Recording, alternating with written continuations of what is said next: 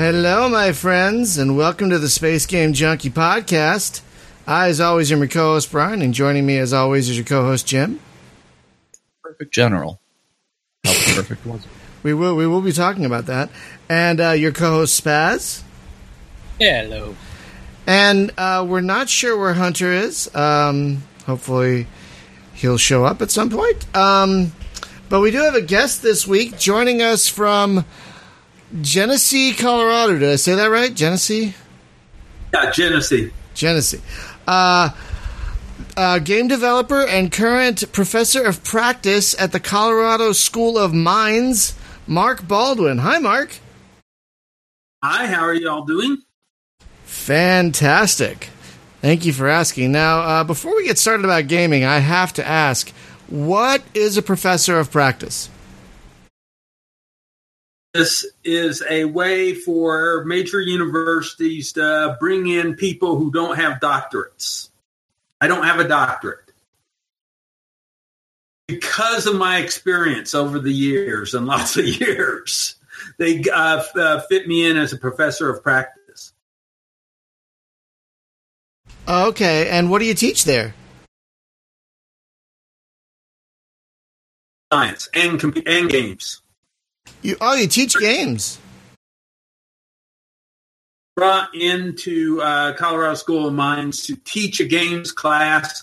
Then they had me teaching data structures, and finally they made me this was all adjunct work, and finally they made me full time as a professor of practice. That's awesome. So, what are some of the? Do you have students create their own games, or do you use other games as examples in your class?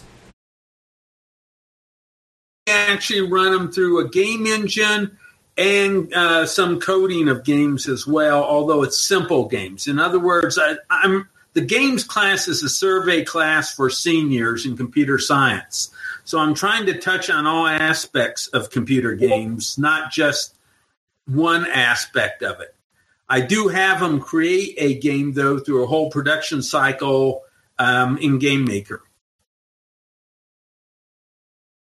That is pretty awesome. So congratulations on that. I mean, that sounds like a kind of a dream gig, honestly. Like, if you're good enough at something, you teach it. That sounds kind of great, actually. I'm kind of jealous. My retirement job, really. I just turned 65 this year. All sorts of different stuff, consulting to the industry, doing some teaching as adjunct, working on various projects and so on. And now I've cleaned up almost all of that. I might do a little consulting still, but I'm working full time. That's pretty awesome. So the reason we asked you here is because after we had Trevor on the show a little while back to talk about Starfleet, he's like, you got to get Mark on, because he's a real interesting guy, and he can give you another perspective as to not only the Starfleet games, which we're huge fans of, but Empire and Perfect General as well. So we love those games, and those are actually some of the first war games I ever played back in the early 90s. So yeah, I think one of the first war games I played was Empire 2. And Empire 2 was less than satisfactory from my point of view. Oh, why is that? I didn't quite get the feel of gameplay I really wanted out of that. A lot of new ideas, and to me, the pieces for the new ideas, they were all good, but they just didn't mesh perfectly. Well, I played both Empire Deluxe and Empire 2 the other day to make a background video for this for the show. And I noticed, because I didn't really play the first Empire, I just played Empire 2, and I noticed they do play quite differently. Like in Empire Deluxe, your goal is to take over these cities on the map, while in Empire 2, the goal is whatever the scenario dictates it looked like. Empire 2 is basically, I tried to do a war game construction set, which would cover warfare to sci-fi warfare and everything in between. Yeah, and the version I was playing had like some fantasy scenarios, I think it was a steampunk scenario, some more sci-fi scenarios. So it had a wide range of scenarios. But Empire Deluxe was a much more streamlined affair with a map and armies and cities. Did you prefer that more streamlined affair of the first two Empire games more than Empire 2? Empire, to me, and Empire Deluxe, which is not 80% the same game or whatever, game system. So it worked very well. All the pieces worked well with each other. Empire 2 was, again, exploration with new ideas. Tried to bite off a very big chunk with Empire 2, and I was never quite happy with that chunk I bit off. Now, other people liked it fine. I just didn't. Yeah, I really enjoyed myself playing both the Deluxe and Empire 2. And speaking of Deluxe, I'm sure you're aware of that Kickstarter that just happened, right? Oh, God, did I cut out again? I cut out again. I'm sorry. Yeah, we seem to be having some issues with Discord tonight, folks. Let me switch servers again. 1 second.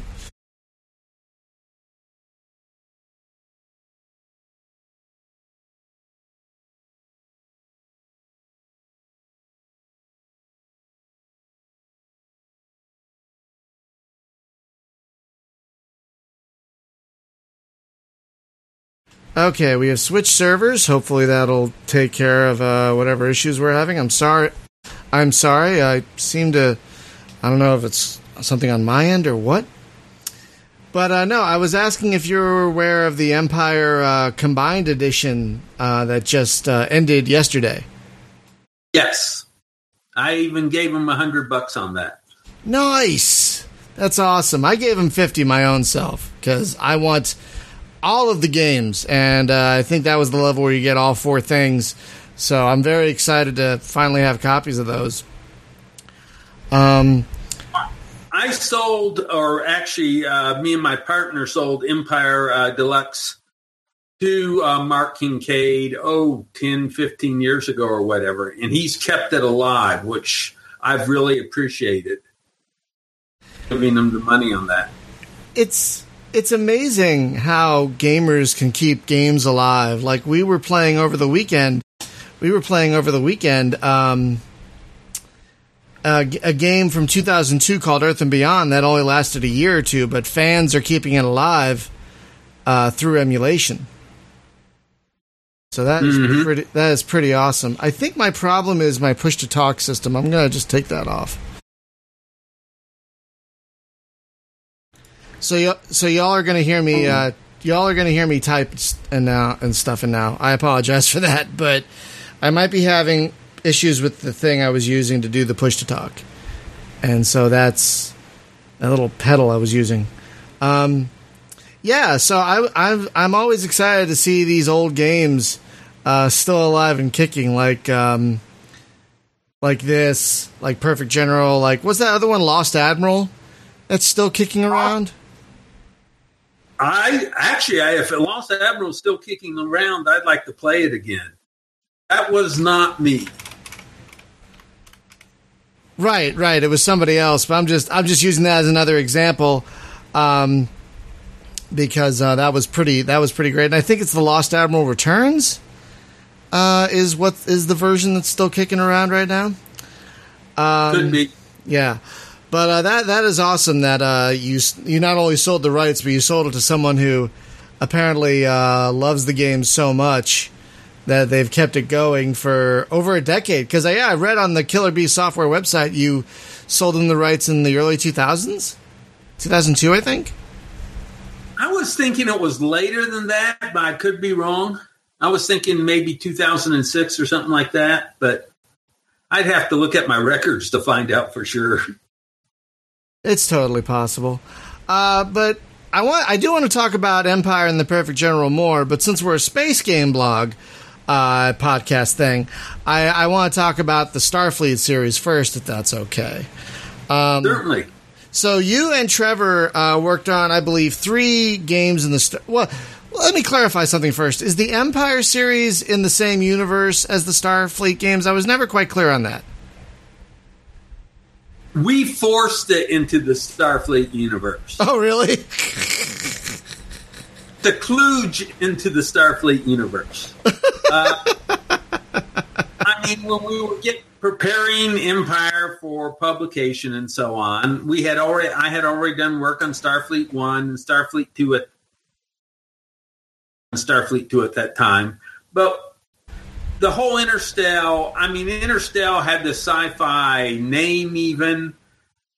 And so the idea was proposed, I don't know by who, that Empire should be part of the Starfleet universe. So it was a last-minute imposition, shall we say, as we were writing the manuals and so on. Okay, because, it never really felt like it was. And it's kind of funny, because then the third game in the Starfleet series, which was, not Star Raiders, what was that one called? The ground combat one. What was... Oh, God. And you just blanked out my name. The name myself. I should know my own games. Yeah, I know. I'm sorry. Oh, God. Hang on. I'm going to look it up. Oh, no. I'm such a fool, you guys. Hang on. It's not Star Crusader. What the hell is it called? But yeah, the third game was kind of Empire-ish because you took the ground combat portion of Starfleet 2 and kind of made it its own game in Star Legions. That's what it was called, Star Legions. Oh my God. I remembered it. Combat for Starfleet 2. Right. Now, Starfleet 2 released and so on. We were kicking around and we decided, well, we could actually take the ground game and make it a separate game. Yeah, Pulled it out, rewrote it, redesigned it, and did Star Legions. Yeah, I honestly admit that's probably why I didn't play it at the time, because I was only interested in stuff with spaceships for a very long time. And so I played Starfleet 1 and 2, but ground stuff, I didn't start caring about that till later. I'll be perfectly honest. But I still had spatial bombardments and so on in Star Legions. Which is awesome, because there aren't a lot of games that have orbital bombardment. You know, and so that was pretty great, I have to admit.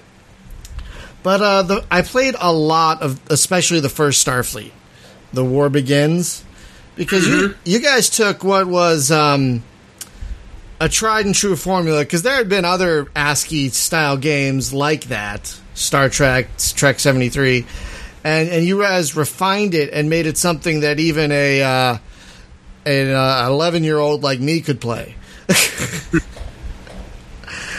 It worked out pretty well. Yeah, so how did you guys come to making the first Starfleet game? Well, that was Trevor, not me. Oh, okay. I was brought into other platforms. Oh, I didn't okay. write the original Starfleet 1. Oh, okay. Yeah, because it was on like 8 because there were more platforms at the time, but there was like on every platform back then. It was like on the Commodore and the Atari and the... Yeah, and we had to rewrite them from scratch almost for each platform.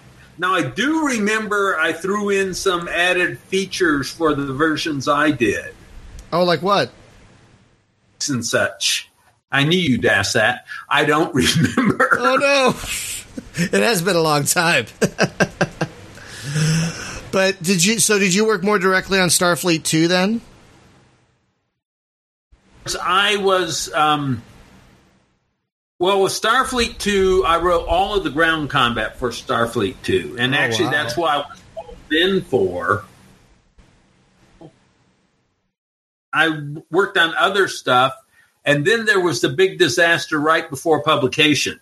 Wait, what disaster? What happened?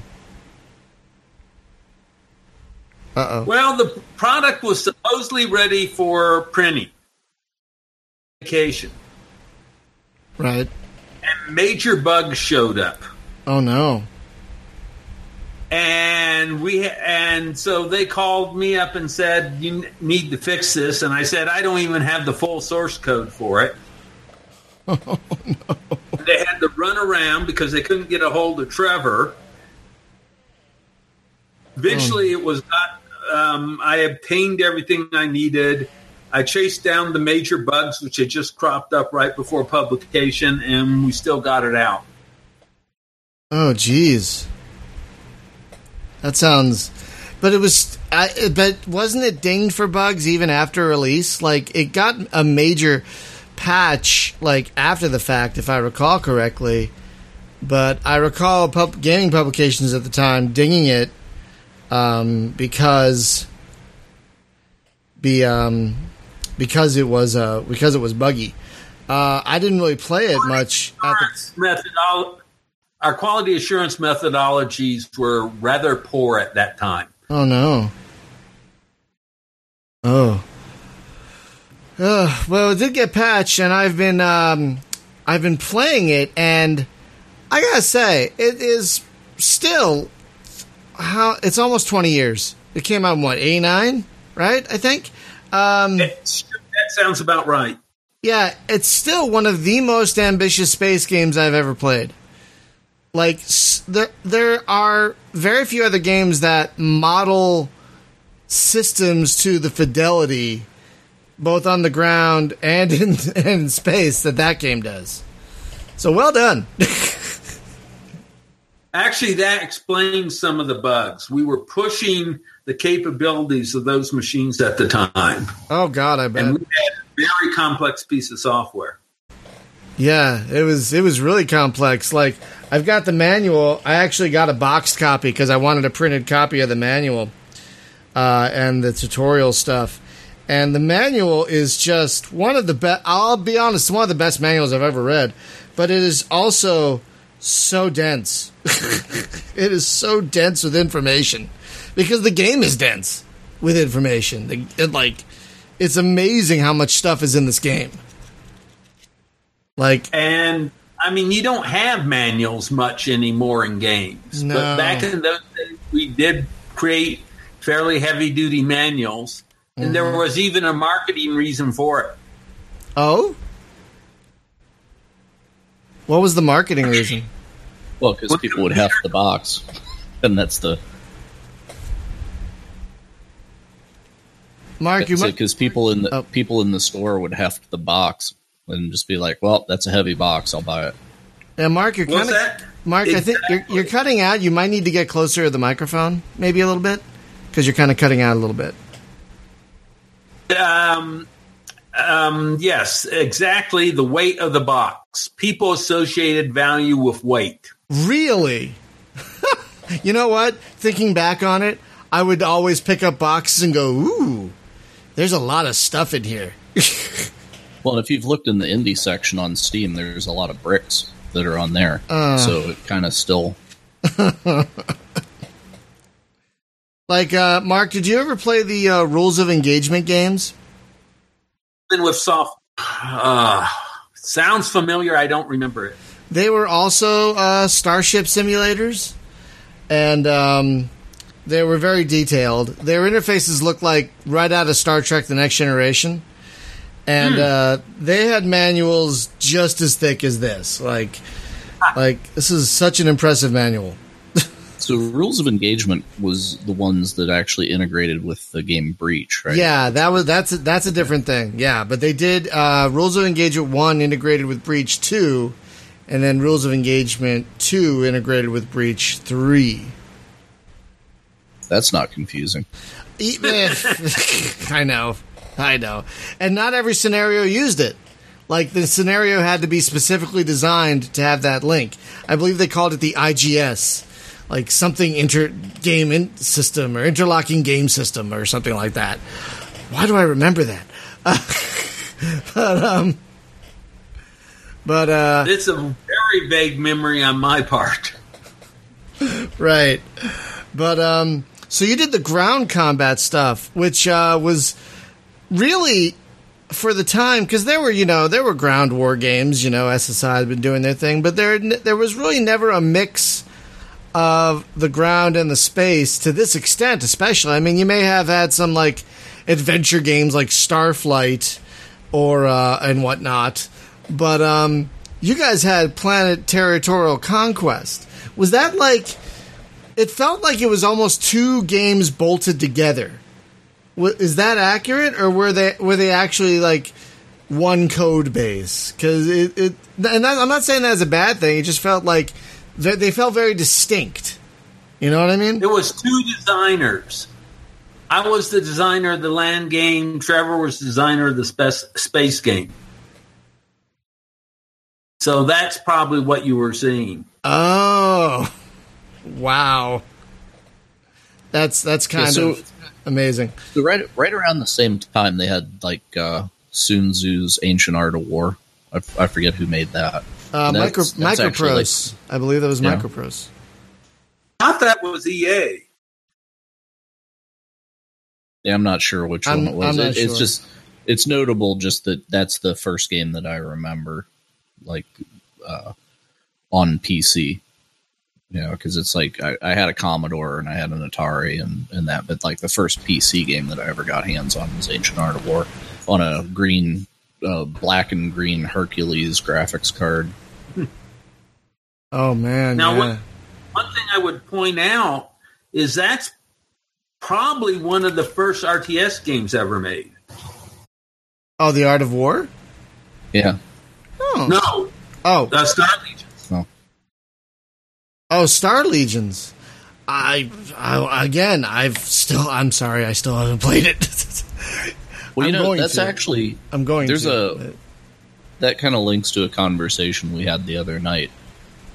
Because I'm kind of thinking, like, as far as the legitimate RTS games, the ones that we remember as like, build a base and then recruit a bunch of tanks and stuff, like Dune 2. Herzog's Way came before that, but Dune 2, I think, is the one that got the formula. But that actually reminded me a lot of Empire whenever I got to mess with it. There's flavors of that. And then with Star Legions, I used basically real-time movement and so on, which is one of the foundations of the RTS game systems. In other words, give orders while the clock is ticking and units are moving. Right. Yeah, I wonder if the designers of that stuff, like Westwood from back in the day, I wonder if they would admit to the influence. It's like, oh yeah, we played that and then made this. Well, all art is art. Say again? And so we're all influenced as game designers from everything we've experienced as game designers in the past and so on. Right. So there's a lot of this influence always going on. No, that makes sense. But I mean, it's a little different back in this era because this was gaming's infancy. So there was a lot of stuff that was like that originated from this time period. Yeah, but we were still from board game designs before that. Oh, that's true. That's true. I didn't think of that. I always forget about board games. I'll be honest. I always forget about board games. What were a lot of your design? Is why I have to remind you. Yeah, you do. Sorry, yeah, you do. Were your designs influenced by board games? Oh, most certainly. I was playing war games since I was 8 or 10 years old. Wow. And first game I ever had published was a set of rules for miniatures when I was about 16 years old. Wait, what? That's amazing. What was that called? Let's see, Lensman. It was actually based on a set of novels by E. Doc Smith. The Lensman novels? Really? Oh my god, I think I read one of those as a kid. It's been so long. Wow. So I had a space miniatures game based on the combat described in the Lensman novels. That is And you did that at 16, and it was published. Jeez. So what got you into computer games then? If you had this board game background, what got you? Did you see it as like the next thing, or did something else bring you into computer gaming? Yeah. For just accumulation of a number of factors. I mean, I was a game designer in paper games and so on. I loved playing games. I was a nerd. Okay, that's one factor. Sure. Another factor is my degree, where it was engineering degree, but was systems engineering and modeling. All computer game is a computer model of something. Functional tools for computer programming. Then the PCs came out, and being the nerd I was, I bought a PC and started writing stuff for it as much as possible. Then there was these were friends of mine at NASA. Oh, they needed product, and they needed converters and so on. So they hit me over the head, and I started working for them. Of a number of different aspects. Oh, okay. That's pretty awesome, and that's led to a fairly lengthy career from what we've seen. I mean, we were looking at on a couple of sources. We were looking at all the games you've worked on, and it's kind of all over the map. I mean, you've worked on the Starfleet and Empire games, but also there were some racing games and some other real-time strategy games. We definitely want to talk to you about Metal Fatigue, by the way. Okay. We saw that came up. Spaz especially is a fan of that game. That's the one with the robots and the islands and stuff. Okay. Yeah, which I absolutely cannot get to run on a modern PC. Oh, no. Ask if anyone can get it to run. Yeah, I can get it almost to run, but some of the textures like turn inside out. And, I'll send you a link. It's like the corners of the polygons like shoot off the screen. So you got a link to something that fixes it. Yeah. I think the folks at playoldgames.com, playoldpcgames.com, they're awesome, by the way, if you haven't gone there. For certain games, and they haven't done this for every game yet, but they've made... For this game, they made a replacement installer for specifically Metal Fatigue, which I used to install it on my Windows 7 64-bit machine, and it runs great. I'll put it in the stream chat for you. Those guys are awesome, by the way, because who doesn't love playing old PC games? So yeah, after this Interstellar stuff, you made what was it, White Wolf Games? Is that what it was called? I'm blanking. White Wolf Productions. Okay, because there's also that company that made pen and paper role playing games, and I think that was also White Wolf, wasn't it? That was White Wolf Games. They were White Wolf Games. We were White Wolf Productions. There was always something over the two. Yeah, because we were looking you up the other day, and we're like, oh my god, White Wolf. Oh, wait. That's a different White Wolf. Whoops. Mm-hmm. So, yeah, because I only played, I think, the Perfect General 2 for of course, Empire 2, like we talked about. But so how did White Wolf come about? Well, basically, as games were getting more complex and so on, the need for more people to work on a game increased. I had a friend that I had done who had basically worked for me doing some conversion stuff, Bob Burkowski. And in the early 90s, we basically decided to form a company to develop games. And that ran through most of the 90s.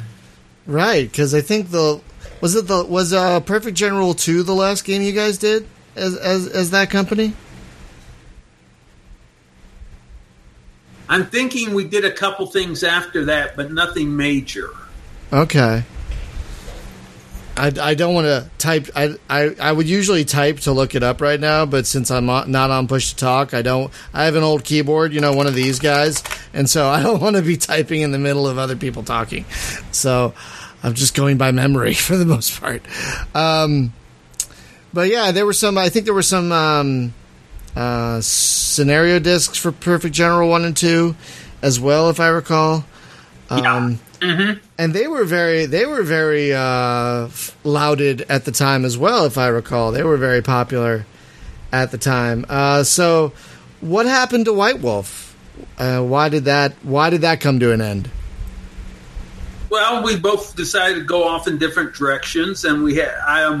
I don't remember how we were clean of everything, but at one point we basically didn't have any contracts. We really were ready to go off to do something, so it was a nice, clean place to close down the company. Oh, okay. See, you never hear of amicable. You don't. We've heard other stories about game companies ending and whatnot, and they've never been that amicable. Like, never. They have never been that, we just decided to move on to something else. And we could. So they have never been that amicable. So that's actually refreshing, I have to admit. Well, my partnership with Bob was very amicable. We were quite different people, but somehow we worked together well. Sometimes those are the people that work the best together. But you continued to make games after that. Because, for example, Metal Fatigue, which I only started playing recently, because Spaz told me about it. I'd never played it at the time. The key thing with Metal Fatigue was I was the AI designer for Metal Fatigue. Oh. I may have had some influence on the game design itself, but it was almost all AI. Oh, wow. Wow, indeed. And Spaz, have you played that game to completion? I did not. I got about 6 or 8 of the... Actually, no, I completed... Let's see... the beginning campaign. Okay. It's been years since I've gone back to it because, well, I didn't have a legacy system to run it on. Yeah, no, that's totally fair. I mean, some of these old games, they will only work on older systems or virtual machines. Like Stars, for example, that 4X game I was playing, you can only run that in a virtual machine, which is crazy. Well, back in those days, we were writing games much closer to the CPU and operating system than you have to now. Oh, really? Any kind of performance. Oh. I didn't know that. So, it would have to be for DOS. It would have to be for Atari. It wasn't like... Or I can even take it further. Okay. General. We were primarily writing for the 286 at the time. 386 had not come out. Right. And to scroll the screen and get a nice smooth scroll, we went to the CPU and played with the bits. There was a bug in the 286 CPU code. Oh, no. 386, they fixed the bug, and it broke Perfect General. Oh, no. It did. Wow. Oh, no. Oh, no. Yeah, because Perfect General came out in 91, and there weren't 386s then. Right. Not yet, anyway. Yeah, that was 92, or I think. God.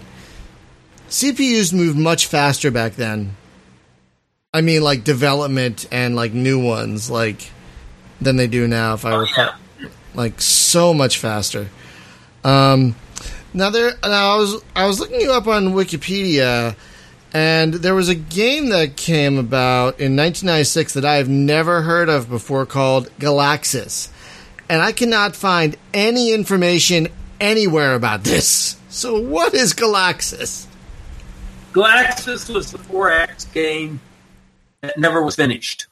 Oh, no wonder I can't find anything about it. Right. Oh, okay. I think I have a couple brochures for it still around. What happened to it? Because, 4Xs are awesome, so what happened to it?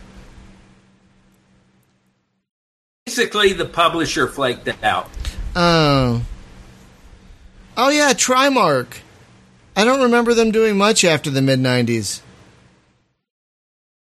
Yeah, that sounds about right. Another thing that... although we developed it, it just died. Oh. Because I'm like, that sounds like something I want to play, Galaxis. That sounds like something I totally want to play. And I couldn't find anything on it, and that explains why. Because there is literally nothing on it except the pamphlets you own. Yeah. Now, I'm going to be honest. When I saw that you made a game called Dragon Force in 1989, I was really hoping it would be a game about dragons. And then I looked it up, and it wasn't. It also sounds like it would be a good ninja movie. What was that, Mark? Computer Gaming World brought out a list of the 150 best games ever made. Okay. Of which I had 3 games on that list. Oh. The same issue, they brought out the 50 worst games ever made. Oh. That list. Oh, which games are on the worst one? Is Dragon Force on that one? Dragon Force was on the 50 worst, yes. Oh, what happened? Why? I know nothing about it. I'm insanely curious now. Why? What happened? It was a nightmare that just was a nightmare. Best I can describe it. Oh, no. So it deserved to be on the worst 50 games. And man. I kind of took pride. I have 3 on the top 150 and 1 on the bottom 50. Oh, man. Oh, no. But yeah, I'm looking at least at Wikipedia, and you also worked on some racing games. But one thing that I'm really curious about is this Sensor Combat the Balkan Cauldron for the Air Force Information Warfare Center in 1997. Please explain that. What is that? How did that come about? I am insanely curious about that one. Well, I was contacted by the Air Force, or actually a contractor working for the Air Force, that wanted a game to train various information warfare skills. They brought me in to design the game. They provided their own programmers and such for it. This was down out of, I think it was Lackland Air Force Base down in Texas, some Air Force Base in Texas. And I spent a year designing that game for them and working with them on it.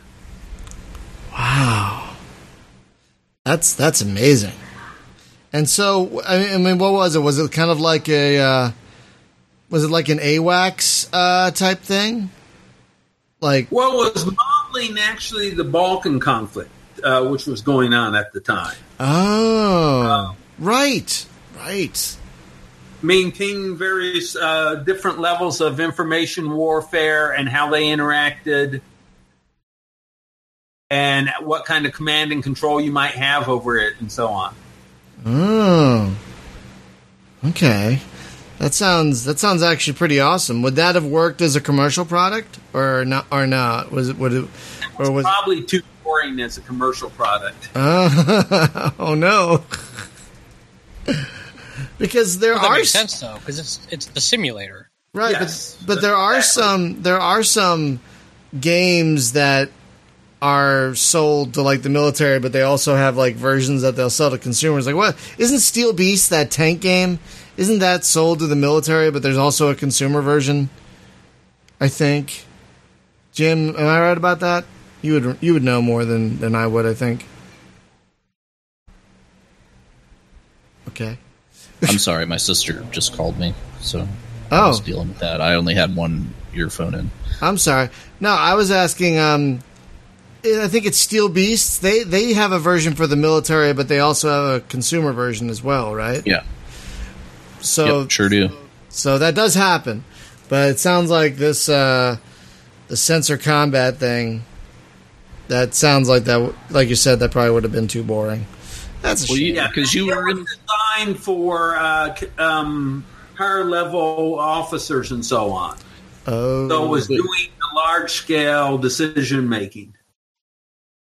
Because you were like right out of school, you were in the Air Force, right? The Strategic Air Command. Were you like one of the guys polishing Whopper in the Crystal Palace or what?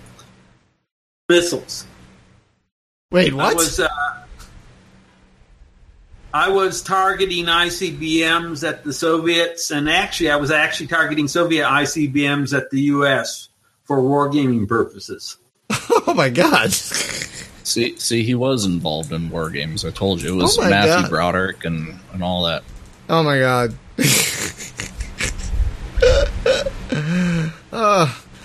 How did you feel about that movie, War Games? Have you? Sorry, I didn't think of much of that movie. I bet. Fair enough. As a 10, 11-year-old young man, I loved that movie when it came out. Loved it. But I can imagine if you actually worked in that environment, you'd be like, come on. This is ridiculous. Well, it's like me and Firebirds, right? Like everything that Nicolas Cage does wrong with the Apache, and I just cringe, like even today. We should do like that gives me an idea, Jim. We should do like a live, like get on Rabbit and like stream Firebirds one day and like just watch it. I can be like, oh, there's this friend of mine, and and we'll play a game. Like if anybody that can spot me in the movie wins a free copy of Firebirds. Yeah. It's probably on Amazon for like $1 or something. Oh God, I couldn't even finish that movie, Jim. I'm sorry. I know you were. They hardly finished the movie. Fair point. Oh, sorry. Tangent, folks. Sorry.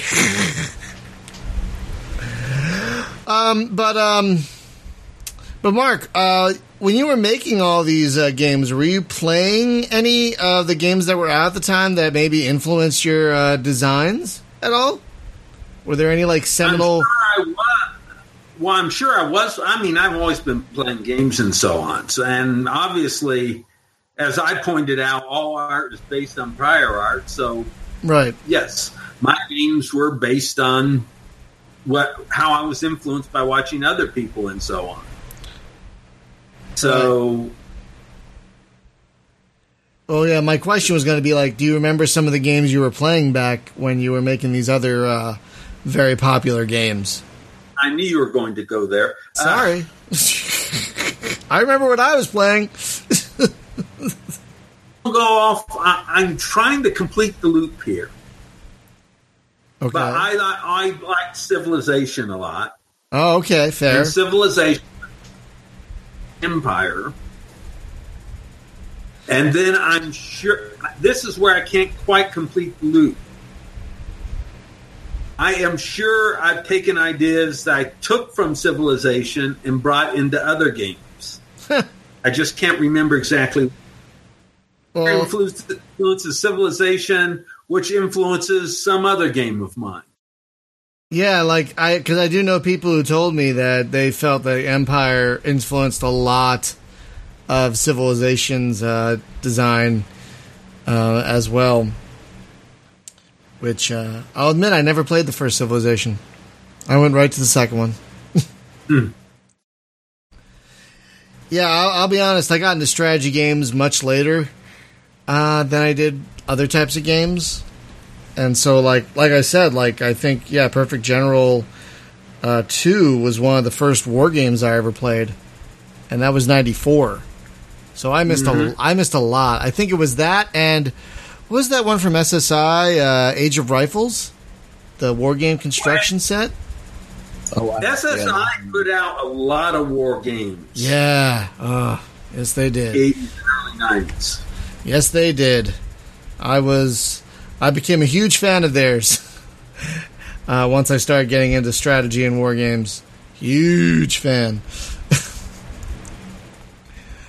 Oh, and I didn't even realize that like the Empire games were published by New World, who also published the Might and Magic games, like Heroes of Might and Magic and whatnot. Yeah. Mm-hmm. Yes. How were they to work with? Because they made a lot. They were very busy in the 90s. So how were they to work with? I really liked working with a company to work with. Yeah, because they put out a lot of legendary stuff, like the Heroes of Might and Magic games, the Might and Magic role-playing games. Like, they put out so much stuff in... I mean, are they still going? No, they're not. They were purchased by 3DO in 96? Wow. And yet, Might and Magic... And then the principles went away, and once the principles went away, the whole New World just became another company. Yeah. But they put out a lot of great stuff for a while. Man, this is... Talking about older games like this really has me reminiscing for like a lot of these companies that don't exist anymore. Like New World, like SSI, like Microprose. You know, I mean, it's a different era, I know, but like, I kind of miss it in some ways, you know? Like, gaming was so different back then. Oh, yeah. Like, if for years, like, if I recall correctly, you can only get games in specialty stores like Egghead and Babbage's and stuff. For a long time, that was true. Right. And then Walmart started carrying games and forced everyone. If you note, at some point, all the game boxes became all the same. Yeah.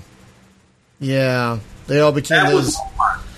Yeah, they all became DVD sized, and like the manuals were scrunched down, and it was really annoying. Yeah, I hated that. So and that's tied directly to Walmart with their big stick that can control the market. Oh, that's a good point. And they wanted uniformity. Yeah, so there was a guy.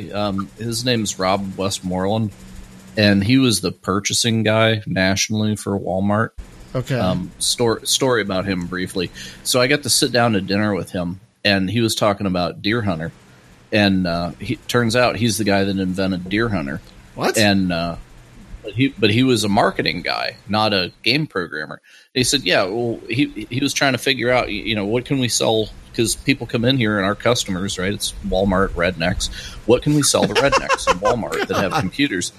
And he was like, I know, a deer hunting game. So he came up with the orange box with the deer head silhouette and put it up on a shelf and stood back across the store from it, you know, and was like, yep, I can see that over there, and I know that's a deer hunting game. And then he was just like, all right, now I got to find somebody that can write me a deer hunting game and put it in my box. And the Ferrari that he pulled up in is a testament to how well that game sold. Oh my God. It's kind of sad in a way, but you can't be mad about that. You know what I mean? Like, No, not at all. I mean, I wouldn't play Deer Hunter. I have no interest in that, but more power to him if you can make a product like that. Oh my God. Yeah, so whenever we had the Space Tyrant guys on, the guy that I believe it's the guy that's CEO of that company, because his wife was there too, or partner or whatever. I don't know if they're married or whatever, but I think they got kids together now. But yeah, it was like she was there with another guy named Rob, his wife. They were buddies, and it was just like we were all just hanging out at taco night. Oh my gosh. So yeah, you worked on some other games into the mid-aughts, and then what got you, I mean, according to what I'm reading anyway, it looks like the last game you made was, where was it? God damn it. There we go. Yeah, the last game you worked on was Trains? I worked on some scenarios for Trains. Oh, okay. Wow. Yeah, I saw that you were with Team 17 and worked on like some of the Worms games and most importantly the Alien Breed stuff. And I got psyched up. I was like, "Oh man, Alien Breed!" Because I had that on the Amiga. That was my go-to game back then. But it turns out it's actually the newer Alien Breeds, like 2009, 2010 when those got made.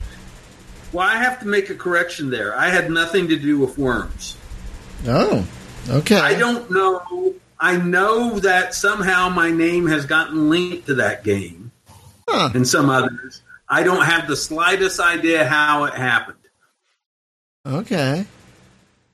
Yeah, because if you go to Moby Games and you look up your profile, you're listed on... It says I was involved in Worms. Yeah, several Worms games. Yes. I think 3 or 4 of them. Three of them, yeah. 3 Worms. So I have absolutely no idea. Well, Okay. just cash the check when it shows up anyway. Because I will.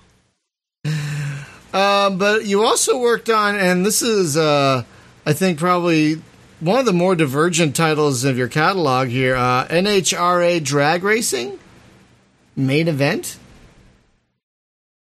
In to run the development part of a company called Moto One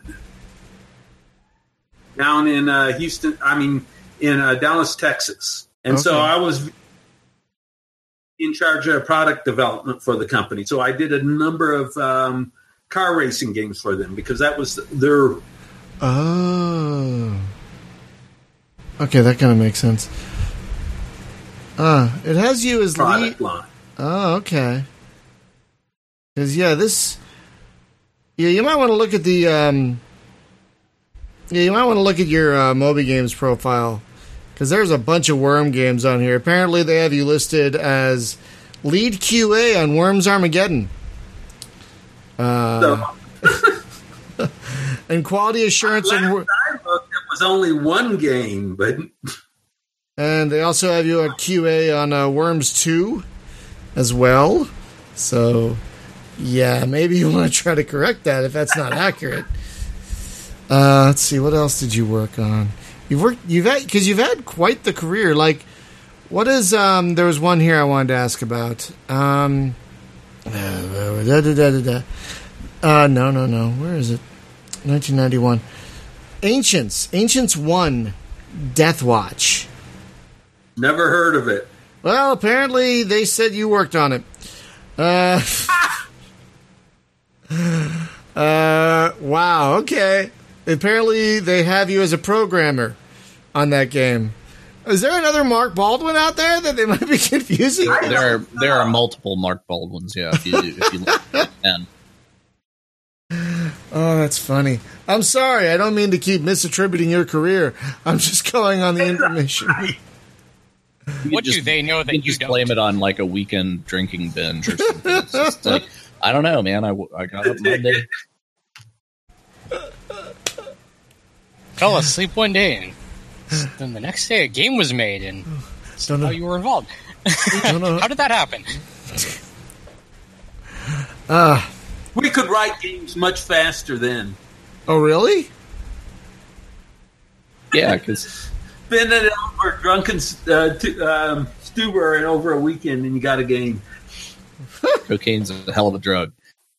Oh, my God.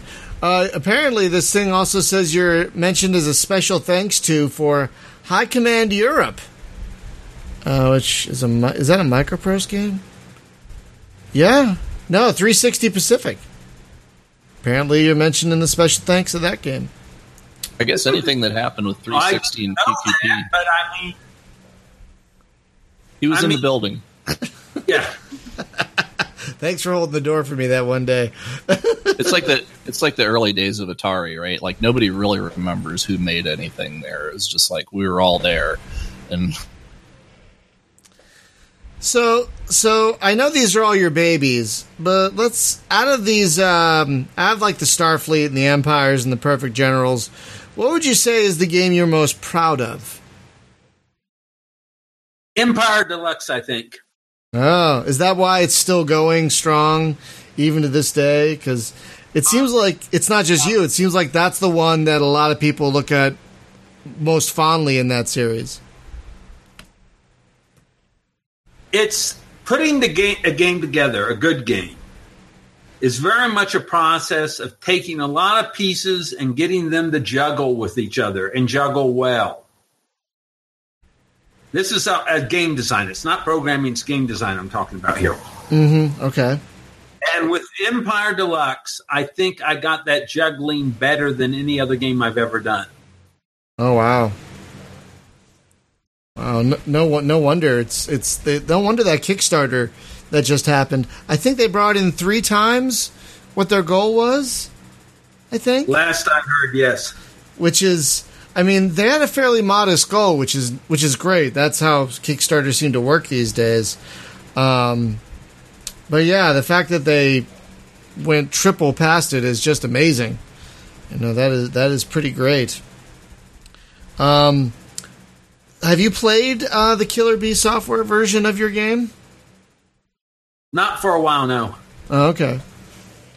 But that's awesome that not only were you aware of the Kickstarter, but you backed it as well. I'll have to play this more. Well, I'm getting licenses for the new ones, so I'll have to play those. I've been looking...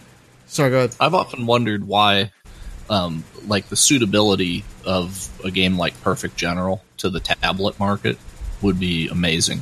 So I've often wondered why nobody has stepped up and tried to do like a reboot of Perfect General for that. Because the touch interface would be just perfect for that, and the pacing and everything. And it's simplistic yet deep in the puzzle stuff. But it's not like, you know, there's a difference between you sit down with Perfect General or you sit down with some Gary Grigsby Eastern Front stuff, right? So the approachability. Yeah. I liked having more approachability than the heavy Gary Gygax stuff and that kind of things. I wanted a clean system that really brought into the feel for what I was looking for and the interesting decision making. Right, and yeah, that's the thing about your games is, I mean, they're deep, they're detailed, of the Empire and Perfect General games at least, but they're also very accessible.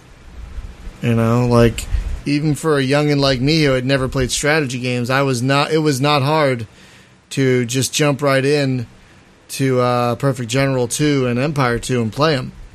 Yeah, and I would say, like, when Nintendo did Advanced Wars, I saw immediately, like, that's very heavily, it's heavily influenced not only by that, but Blue Byte's Battle Isle, also back in the day. Yeah, good callback. Which there's a really close translation of Battle Isle. It's called Good Little War Game, Great Little War Game, something like that. Feels just like Battle Isle to me. Yeah. Is that on Steam? There's one on Steam. There is one on Steam, but they've mostly been on mobile. Yeah, but it's called Great Big War Game on Steam because it's bigger. I'll have to look that up because myself. Oh, I'll have to play that because I loved Advanced Wars. Loved Advanced Wars.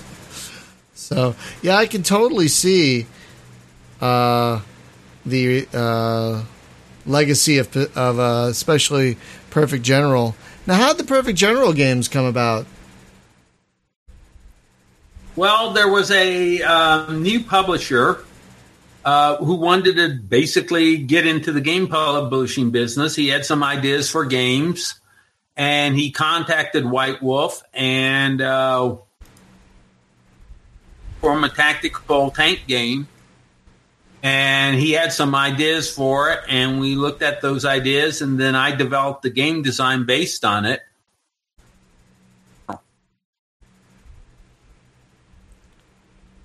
Say again?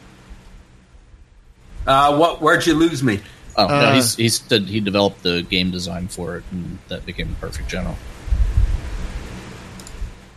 Oh, okay. I didn't hear that last part, which is weird.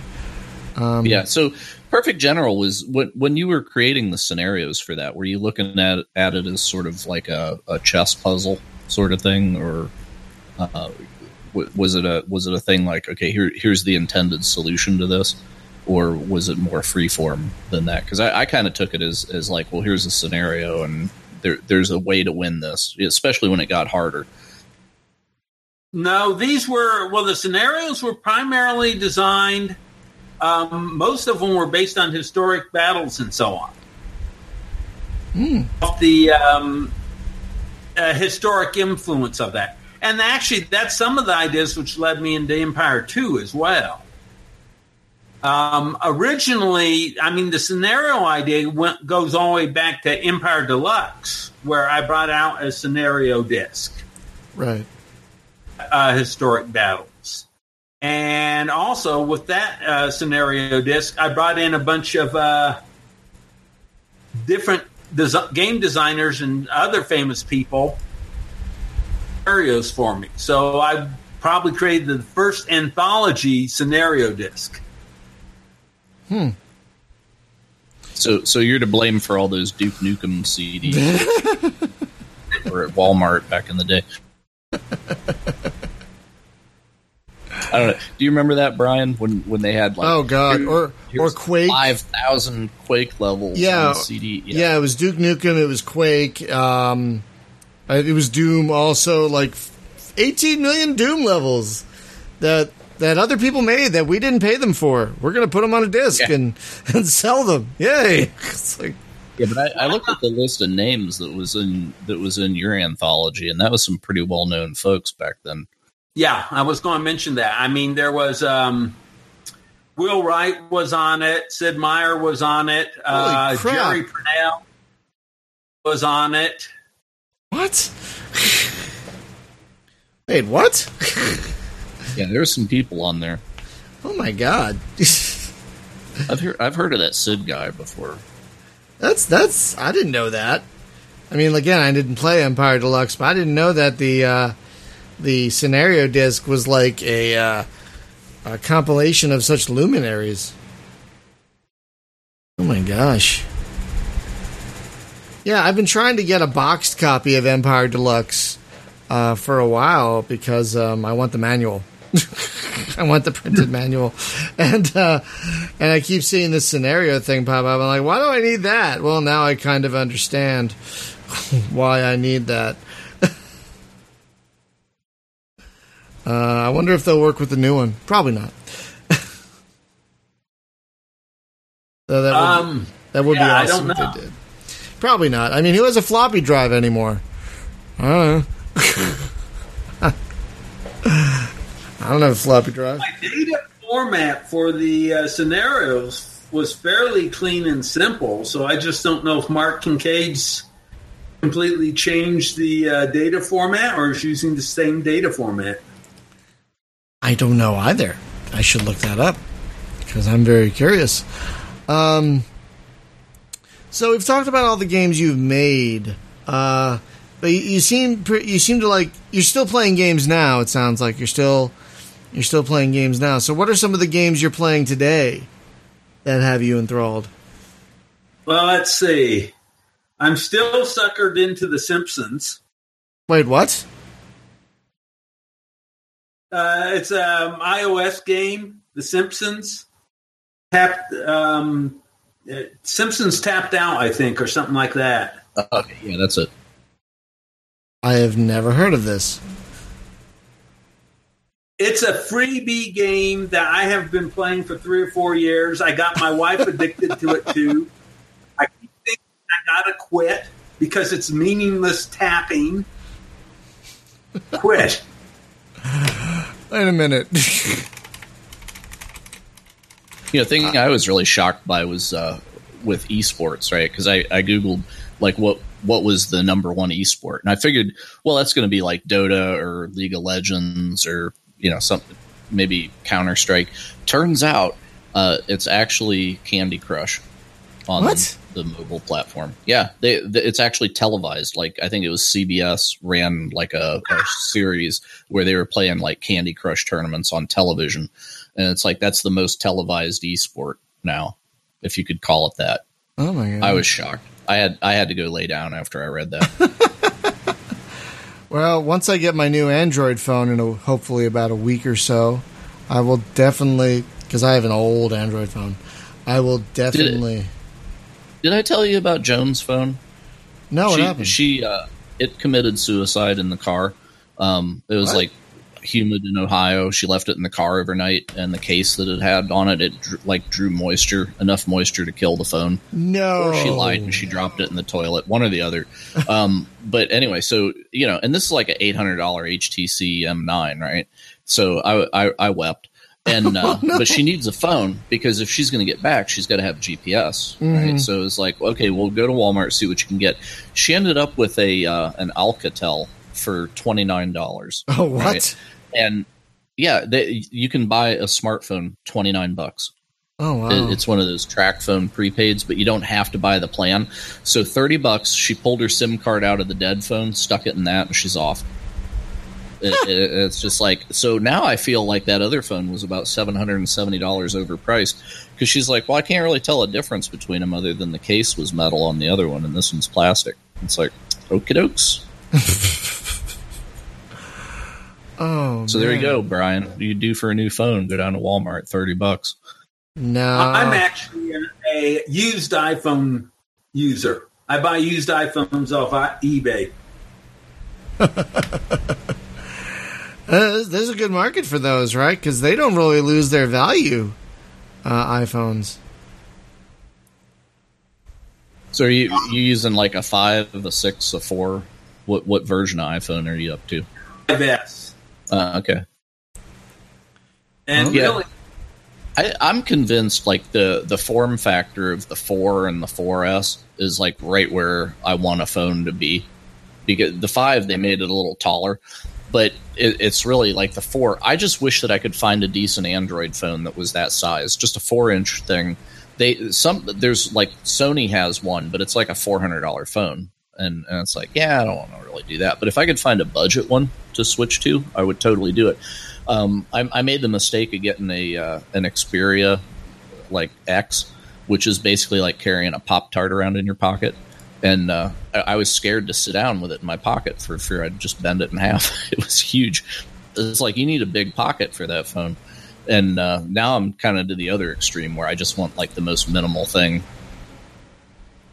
Because it's like I got a tablet. I don't need the phone to be a tablet. And that seems to be where they're headed, Or you could hold an iPhone up to your head like you're talking on it and then tell people you shrank.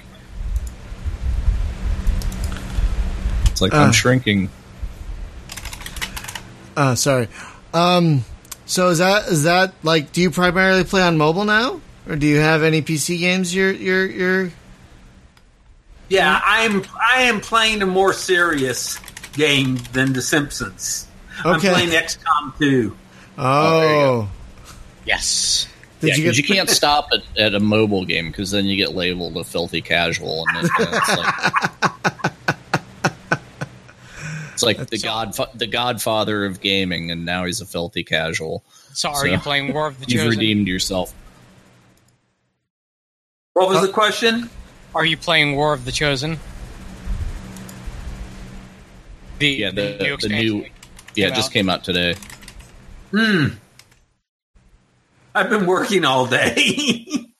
Oh, okay. No, it just came out today, and it seriously changes the campaign. It's an excellent expansion. So whenever they came out with whatever the one was that had like the hero bosses, that kind of broke the game to me because it's like at any point one of those super aliens could show up and just wreck you. So did this tone them down, or did it just bring your stuff up to their level? A little bit of both. Okay. Huh. They can still show up at random. You don't know whether or not they're going to be there, although you do get a warning as to whether or not they might show up. Oh, okay. Yeah, because there was one time I was like in the 5th mission, and like the King Viper dude showed up, and that was the end of my whole squad. Oh man. Well, the game can be brutal. That's kind of the point. Yeah. I might need to try to play more, maybe, if I can get over myself. I try to play those. It's like I don't want to kill my guys, and I just stop because I'm too terrified about killing people that don't exist. What you do is you have to accept that some of your squad members are going to die. No, I'm not going to Or accept chosen- that. I'm not going to accept that, so I'm just not going to play, so Well, therefore no one dies. Therefore no one the dies. The other way to go is mods and save scumming so that you don't actually end up having them die. And you can totally do that too. Or you name them after your friends and relatives, and then you feel really That's bad. exactly what I'm not doing. I got to do the opposite of that. I should name it after people I don't like, of which there aren't many, but, you know. But we should start wrapping up, because some of us have to get dinner. But, Mark, I want to thank you for taking the time to talk to us tonight. It's been great getting your perspective on these classic games that so many of us love. And it's also great to talk to you on like the eve of this Kickstarter that kind of continues that legacy. So that was pretty awesome. And I'm sure it was really satisfying to see so many people backing that Kickstarter for something you helped create. You know? It is satisfying to still see Empire running around and being enjoyed years later. Yeah, it so is. I really can't wait to get the combined edition. I'm super excited, and I paid enough to get licenses for like all their games, so I'm going to be playing Perfect General too. So I'm very excited to be diving into those. But folks, that does it for this episode. Thursday, just a couple of quick programming notes. Thursday, we were going to be playing Battlefront 2 because that's what the wheel chose. But the person who specifically requested we put that on the list can't make it. So we're going to do that later. So we are going to return to a game we had a fabulous time with last time, Deep Rock Galactic. We're going to be doing some co-op of that because that game is a blast. Yes. And it just had a major update. Yeah, major update. Some new stuff. Major update. Oh, really? Yeah, like they added a few new monsters, I think, and they've got like maggots running around now. Yeah, because I watched their Discord and I hadn't seen them say anything, but I haven't been in there for a few days. So yeah, it just but came out like I was wondering. It's been like 2 months and we haven't heard a peep. And yeah, no, it just came out like this is right on time. 2 days ago. So Was the last update? Yeah. Yeah. And then next week we have an early morning podcast early morning for Spaz and I, especially because our guests are, I forget where, but they're overseas. We're going to be talking to the folks behind the spacey survival game Hellion. Hellion? I don't know how you say it. Hellion. Sure. Let's go with really? that. Are they ready to talk yet? Because yeah, we're having them. Yeah. Okay.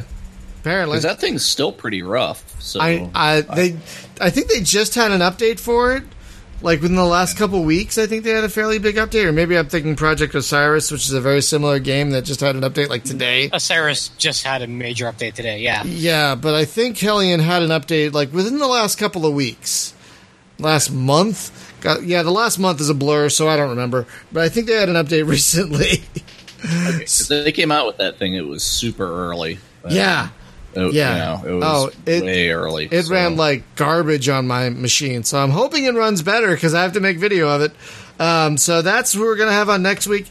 So again, Mark, thank you so much for coming on and talking to us about all these great games.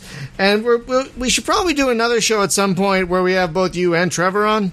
I know it's a lot of Starfleet, folks, but you got to understand how seminal Starfleet is to like space gaming in general.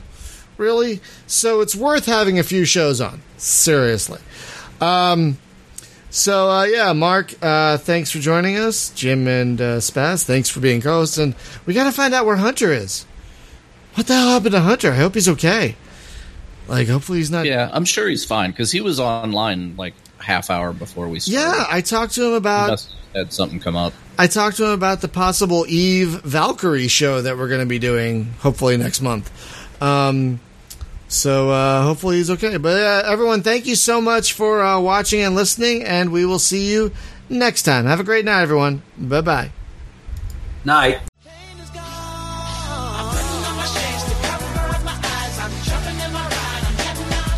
I'm solo, I'm Han Solo.